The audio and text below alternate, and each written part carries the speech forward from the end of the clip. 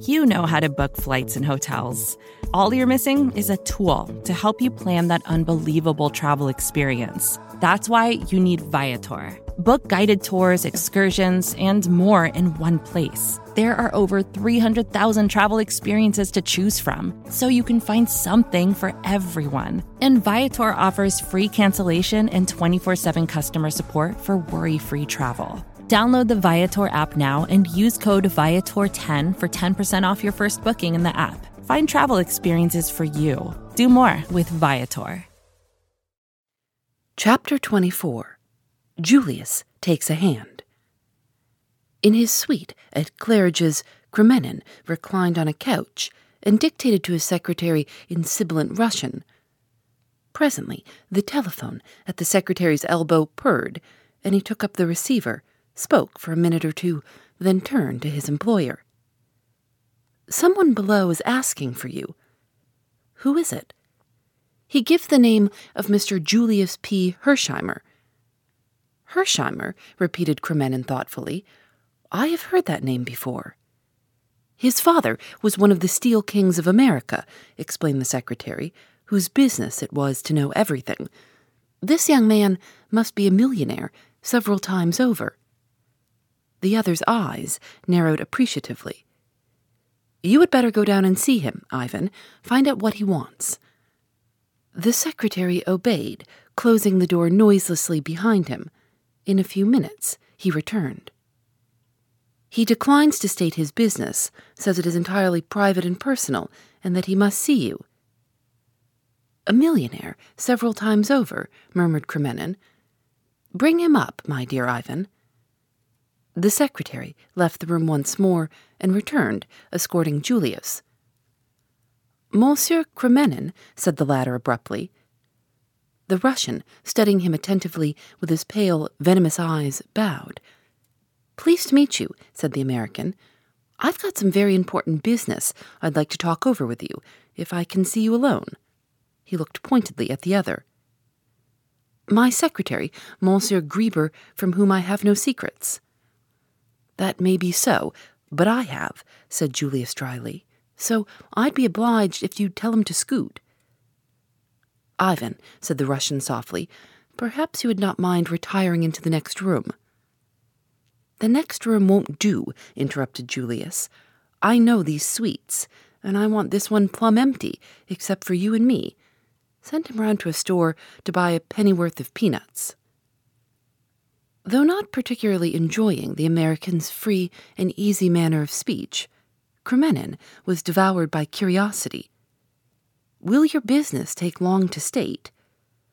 "Might be an all-night job if you caught on." "Very good, Ivan. I shall not require you again this evening. Go to the theater. Take a night off."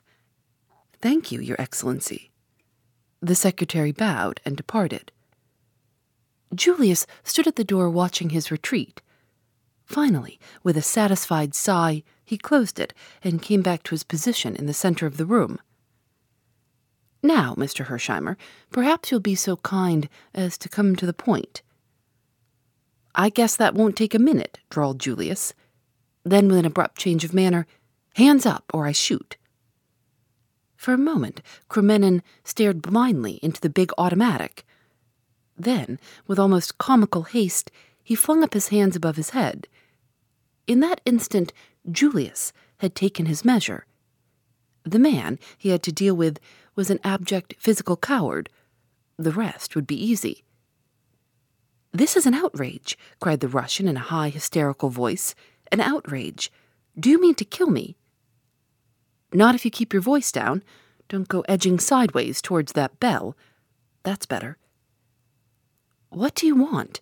Do nothing rashly. Remember, my life is of the utmost value to my country." "I reckon," said Julius, "that the man who let daylight into you would be doing humanity a good turn. But you needn't worry any. I'm not proposing to kill you this trip. That is, if you're reasonable." The Russian quailed before the stern menace in the other's eyes. He passed his tongue over his dry lips. "What do you want? Money?" "No, I want Jane Finn." "Jane Finn? I never heard of her." You're a darned liar. You know perfectly who I mean. I tell you I've never heard of the girl. And I tell you, retorted Julius, that little Willie here is just hopping mad to go off. The Russian wilted visibly. You wouldn't dare. Oh, yes, I would, son. Kremenin must have recognized something in the voice that carried conviction, for he said sullenly, Well, granted, I do know who you mean. What of it? You will tell me now, right here, where she is to be found. Kremenin shook his head. I dare not. Why not? I dare not. You ask an impossibility. Afraid, eh? Of whom? Mr. Brown? All that tickles you up. There is such a person, then. I doubted it, and the mere mention of his name scares you stiff. I have seen him, said the Russian slowly, spoken to him face to face. I did not know it until afterwards. He was one of a crowd. I should not know him again. Who is he really? I do not know. But I know this. He is a man to fear. He knows everything, and his vengeance is swift. Even I, Kremenin, would not be exempt. Then you won't do as I ask you. You ask an impossibility. Sure, that's a pity for you, said Julius cheerfully. But the world in general will benefit. He raised the revolver. Stop, shrieked the Russian. You cannot mean to shoot me. Of course I do. I've always heard you revolutionists held life cheap. But it seems there's a difference when it's your own life in question. I gave you just one chance of saving your dirty skin, and that you wouldn't take. They would kill me. Well, said Julius pleasantly, it's up to you. But I'll just say this. Little Willie here is a dead cert, and if I was you, I'd take a sporting chance with Mr. Brown. You will hang if you shoot me, muttered the Russian irresolutely. No, stranger, that's where you're wrong. You forget the dollars. A big crowd of solicitors will get busy, and they'll get some highbrow doctors on the job, and the end of it all will be that they'll say my brain was unhinged. I shall spend a few months in a quiet sanitarium.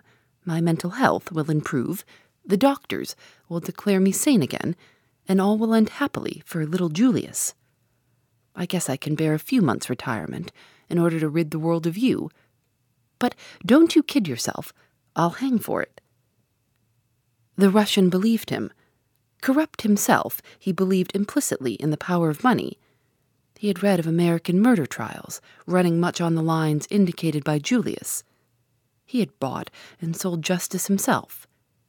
This virile young American, with the significant drawling voice, had the whip hand of him. I'm going to count 5, continued Julius, and I guess, if you let me get past 4, you needn't worry any about Mr. Brown. Maybe he'll send some flowers to the funeral. But you won't smell them. Are you ready? I'll begin. 1, 2, 3, 4. The Russian interrupted with a shriek. Do not shoot. I will do all you wish. Julius lowered the revolver. I thought you'd hear sense. Where is the girl? At Gatehouse in Kent, Astley Priors, the place is called. Is she a prisoner there? She's not allowed to leave the house, though it's safe enough, really. The little fool has lost her memory, curse her. That's been annoying for you and your friends, I reckon. What about the other girl, the one you decoyed away over a week ago? She's there too, said the Russian sullenly. That's good, said Julius. Isn't it all panning out beautifully? And a lovely night for the run. What run? Demanded Kremenin with a stare. Down to Gatehouse, sure. I hope you're fond of motoring. What do you mean? I refuse to go. Now, don't get mad. You must see I'm not such a kid as to leave you here. You'd ring up your friends on that telephone first thing.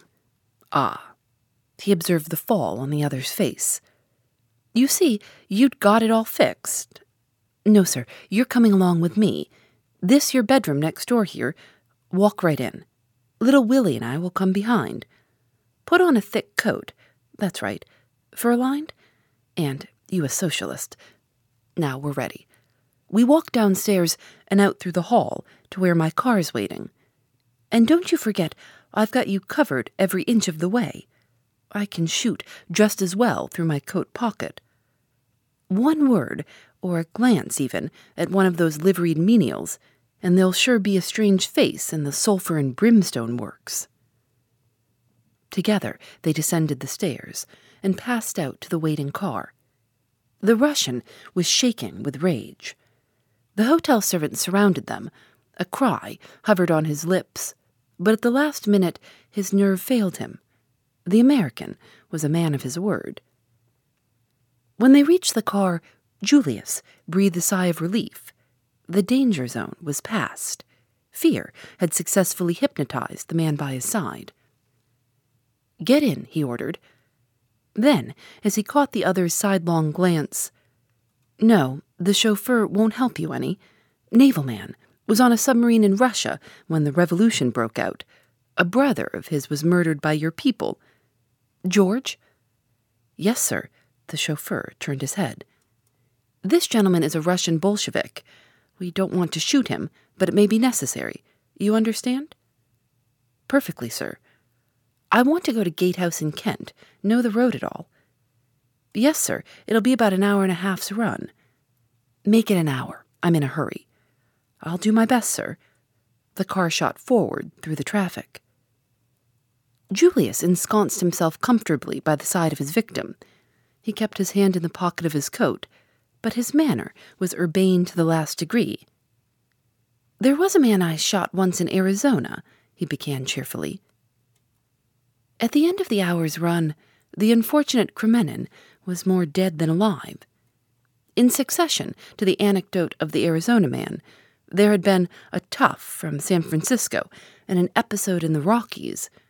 Julius's narrative style, if not strictly accurate, was picturesque. Slowing down, the chauffeur called over his shoulder that they were just coming into Gatehouse. Julius bade the Russian direct them. His plan was to drive straight up to the house. There, Kremenin was to ask for the two girls. Julius explained to him that little Willie would not be tolerant of failure. Kremenin, by this time, was as putty in the other's hands. The terrific pace they'd come had still further unmanned him. He'd given himself up for dead at every corner. The car swept up the drive and stopped before the porch. The chauffeur looked round for orders. "Turn the car first, George, then ring the bell and get back to your place. Keep the engine going, and be ready to scoot like hell when I give the word." "Very good, sir." The front door was opened by the butler. Kremenin felt the muzzle of the revolver pressed against his ribs. "Now," hissed Julius, "and be careful." The Russian beckoned. His lips were white, and his voice was not very steady. "It is I, Kremenin. Bring down the girl at once. There is no time to lose." Whittington had come down the steps. He uttered an exclamation of astonishment at seeing the other. "You? What's up? Surely you know the plan." Kremenin interrupted him, using the words that have created many unnecessary panics. "We have been betrayed. Plans must be abandoned. We must save our own skins. The girl, and at once. It's our only chance." Whittington hesitated, but for hardly a moment. "You have orders. From him." "Naturally. Should I be here otherwise? Hurry. There is no time to be lost. The other little fool had better come too." Whittington turned and ran back into the house. The agonizing minutes went by. Then 2 figures, hastily huddled in cloaks, appeared on the steps and were hustled into the car. The smaller of the 2 was inclined to resist, and Whittington shoved her in unceremoniously. Julius leaned forward, and in doing so, the light from the open door lit up his face. Another man on the steps behind Whittington gave a startled exclamation. Concealment was at an end. "Get a move on, George," shouted Julius. The chauffeur slipped in his clutch, and with a bound, the car started. The man on the steps uttered an oath. His hand went to his pocket. There was a flash and a report. The bullet just missed the taller girl by an inch. "Get down, Jane," cried Julius, flat on the bottom of the car. He thrust her sharply forward. Then, standing up, he took careful aim and fired. "Have you hit him?" cried Tuppence eagerly. "Sure," replied Julius. "He isn't killed, though. Skunks like that take a lot of killing. Are you all right, Tuppence?" "Of course I am. Where's Tommy? And who's this?" She indicated the shivering Kremenin. "Tommy's making tracks for the Argentine. I guess he thought you turned up your toes. Steady through the gate, George. That's right. It'll take him at least 5 minutes to get busy after us. They'll use the telephone, I guess. So look out for snares ahead, and don't take the direct route." "Who's this, did you say, Tuppence?" "Let me present Monsieur Kremenin. I persuaded him to come on the trip for his health." The Russian remained mute, still livid with terror. "But what made them let us go?" demanded Tuppence suspiciously. "I reckon Monsieur Kremenin here asked them so prettily that they just couldn't refuse." This was too much for the Russian. He burst out vehemently. "Curse you! Curse you! They know now that I betrayed them. My life won't be safe for an hour in this country." "That's so," assented Julius. "I'd advise you to make tracks for Russia right away." "Let me go then," cried the other. "I have done what you asked. Why do you still keep me with you?" "Not for the pleasure of your company. I guess you can get right off now if you want to. I thought you'd rather I tooled you back to London." "You may never reach London," snarled the other. "Let me go here and now." "Sure thing. Pull up, George. The gentleman's not making the return trip. If I ever come to Russia, Monsieur Kremenin, I shall expect a rousing welcome and—" But before Julius had finished his speech, and before the car had finally halted, the Russian had swung himself out and disappeared into the night. "Just a mite impatient to leave us," commented Julius, as the car gathered way again, "and no idea of saying goodbye politely to the ladies. Say, Jane, you can get up on the seat now." For the first time, the girl spoke. "How did you persuade him?" she asked. Julius tapped his revolver. "Little Willie here takes the credit." "Splendid," cried the girl. The color surged into her face. Her eyes looked admiringly at Julius. "Annette and I didn't know what was going to happen to us," said Tuppence. "Old Whittington hurried us off. We thought it was lambs to the slaughter." "Annette," said Julius. "Is that what you call her?" His mind seemed to be trying to adjust itself to a new idea. "It's her name," said Tuppence, opening her eyes very wide. "Shucks," retorted Julius. "She may think it's her name because her memory's gone, poor kid, but it's the one real and original Jane Finn we've got here." "What?" cried Tuppence. But she was interrupted. With an angry spurt, a bullet embedded itself in the upholstery of the car, just behind her head. "Down with you," cried Julius. "It's an ambush. These guys have got busy pretty quickly. Push her a bit, George." The car fairly leapt forward. 3 more shots rang out, but went happily wide. Julius, upright, leant over the back of the car. "Nothing to shoot at," he announced gloomily. "But I guess there'll be another little picnic soon. Ah." He raised his hand to his cheek. "You were hurt," said Annette quickly. "Only a scratch." The girl sprang to her feet. Let me out, I say. Stop the car. It is me they're after. I'm the one they want. You shall not lose your lives because of me. Let me go." She was fumbling with the fastenings of the door. Julius took her by both arms and looked at her. She had spoken with no trace of foreign accent. "Sit down, kid," he said gently. "I guess there's nothing wrong with your memory. Been fooling them all the time, eh?" The girl looked at him, nodded, and then suddenly burst into tears. Julius patted her on the shoulder. There, just you sit tight. We're not going to let you quit." Through her sobs, the girl said indistinctly, "You're from home. I can tell by your voice. It makes me homesick." "Sure I'm from home. I'm your cousin, Julius Hersheimer. I came over to Europe on purpose to find you, and a pretty dance you've led me." The car slackened speed. George spoke over his shoulder. "Crossroads here, sir. I'm not sure of the way." The car slowed down till it hardly moved. As it did so, a figure climbed suddenly over the back and plunged head first into the midst of them.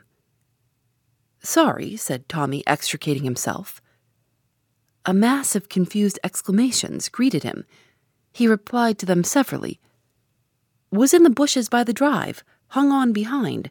Couldn't let you know before at the pace you were going. It was all I could do to hang on. Now then, you girls get out." "Get out?" "Yes, there's a station just up that road. Train due in 3 minutes. You'll catch it if you hurry." "What the devil are you driving at?" demanded Julius. "Do you think you can fool them by leaving the car?" "You and I aren't going to leave the car, only the girls." "You're crazed, Beresford, stark staring mad. You can't let those girls go off alone. It'll be the end of it if you do." Tommy turned to Tuppence. "Get out at once, Tuppence. Take her with you, and do just as I say. No one will do you any harm. You're safe. Take the train to London. Go straight to Sir James Peel Edgerton. Mr. Carter lives out of town, but you'll be safe with him." "Darn you," cried Julius. "You're mad. Jane, you stay where you are." With a sudden swift movement, Tommy snatched the revolver from Julius's hand and leveled it at him. "Now, will you believe I'm in earnest? Get out, both of you, and do as I say, or I'll shoot." Tuppence sprang out, dragging the unwilling Jane after her. "Come on, it's all right. If Tommy's sure, he's sure. Be quick, we'll miss the train." They started running. Julius's pent-up rage burst forth. "What the hell?" Tommy interrupted him. "Dry up. I want a few words with you, Mr. Julius Hersheimer." The Secret Adversary by Agatha Christie. Published by William Morrow. Copyright 1922, Agatha Christie Limited. Reading courtesy of HarperCollins Publishers.